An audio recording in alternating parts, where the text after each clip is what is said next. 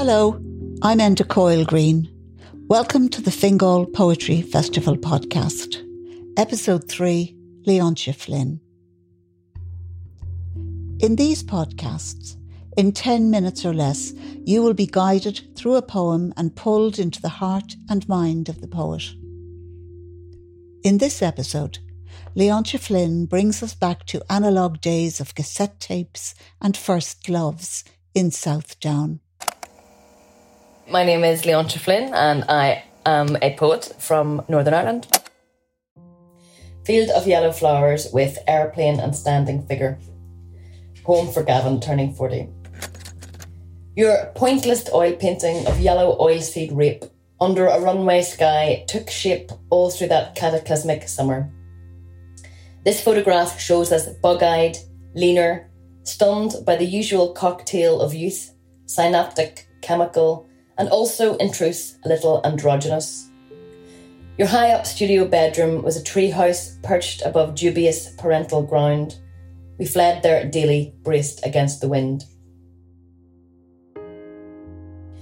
Your studio bedroom, or by some old domain wall in Seaford or in Castlewellan, our picture postcard South Down days all passed in a haze of lust, while at night you parked by harbour walls, intent on the bulbous, crippling, virtually all grass joints rolled by a really anti-smoking friend.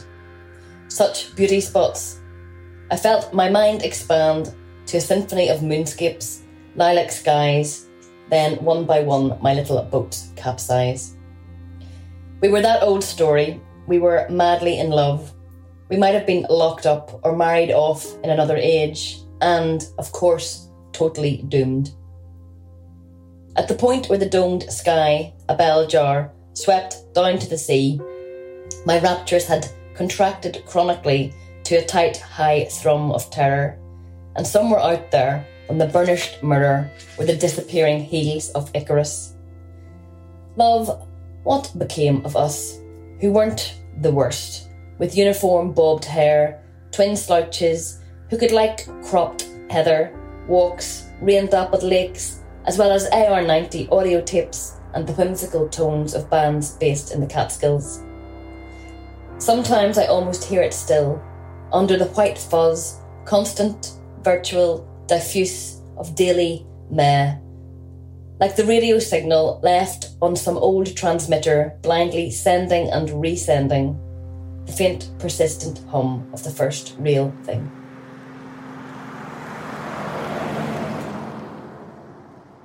I wrote this poem in a car in the passenger seat travelling from Belfast to Kinsale. I mean, I never write on paper ever to the very, very last minute. I'm usually moving, often walking around, and I will memorise it in my head. And in this case, I had been writing in these very elaborate rhyme schemes. I never think about what I'm going to write about. I think about how I'm going to write about it. So I've been writing in these rhyme schemes, which were, quite kind of difficult to keep doing. They tended to be quite long. Everything was getting really long. And I thought it would be funny to have a kind of slapdash, haphazard rhyming element to it, which is another kind of analogue technology. There's not a lot of rhyme around anymore. And rhyme is a kind of little technology. And I thought that would be fun. And it was a way of being memorable to me as well, or memorising it as I wrote it. And so then I wrote it in the car. And I think I probably quite quickly got an idea that the ending would have the ending it does. And then I sat down and wrote it when I arrived. Well, it's in 10-line stanzas, but there's no even rhythm or line length within that stanza. So this, although it is a 10-line stanzas, and it's sort of roughly, I guess, A, A, B, B, C, C, D, D, E, E. The rhymes are like very, very, very, like only notionally rhymes, like rape and shape is the first one. That is the rhyme. Some are leaner. Okay. Cocktail, chemical, all right. Androgynous and treehouse. That probably does actually rhyme. Ground and wind, half rhymes, and then domain, Castlewellan, past, lust. I quite liked that one. I remember thinking I like that. And then intent, joints, friend, expand, skies, capsize. So you know what I mean? So it's kind of 2 lines that rhyme, another 2, another 2, another 2. But the lines are all really uneven, and I was very deliberately conscious of trying to let the sense dictate the poem.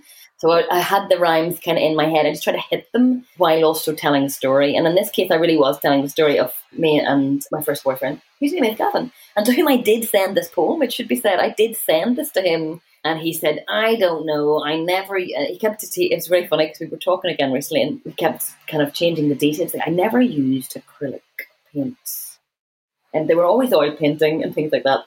So none of you should tell people about the smoking weed, that kind of thing. But so there was a real person to whom I did actually send it. But mainly I was just trying to tell the story of when you first fall in love and it being quite a big deal, even if it is not to last, as that indeed was the case. I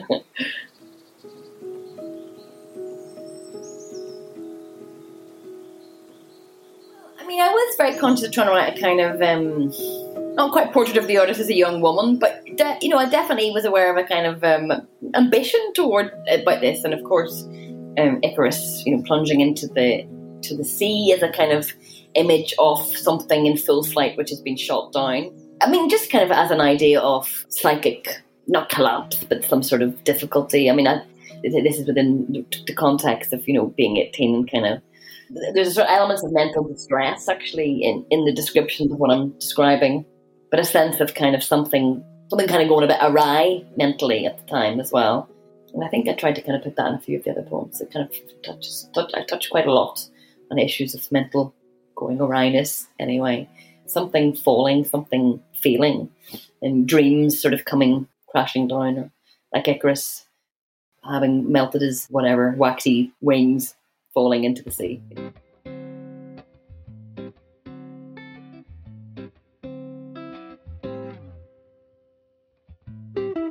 Some of the things I would suggest you listen out for would be the hilarious rhyme, and to see whether you can hear it in successive lines.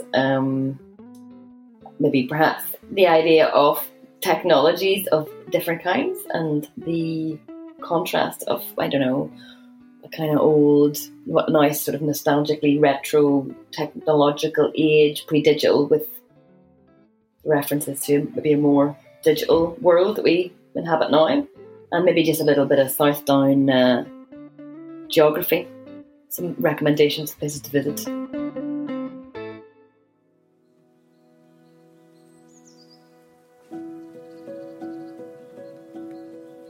Field of Yellow Flowers with Airplane and Standing Figure. Poem for Gavin, turning 40.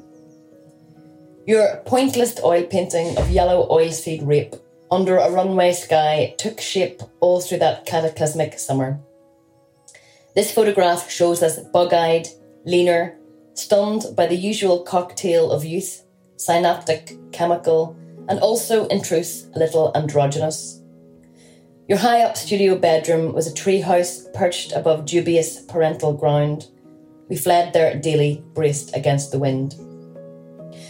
Your studio bedroom, or by some old domain wall in Seaford or in Castlewellan, our picture postcard South Down days all passed in a haze of lust, while at night you parked by harbour walls, intent on the bulbous, crippling, virtually all grass joints rolled by a really anti-smoking friend. Such beauty spots. I felt my mind expand to a symphony of moonscapes, lilac skies, then one by one my little boat capsize. We were that old story. We were madly in love. We might have been locked up or married off in another age, and, of course, totally doomed.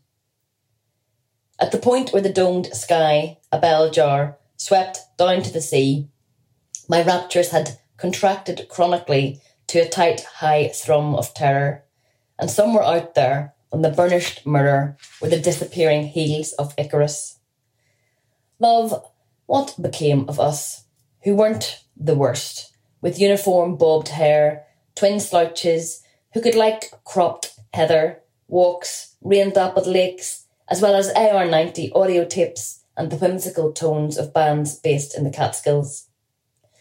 Sometimes I almost hear it still, under the white fuzz, constant, virtual, diffuse of daily meh, like the radio signal left on some old transmitter blindly sending and resending, the faint, persistent hum of the first real thing.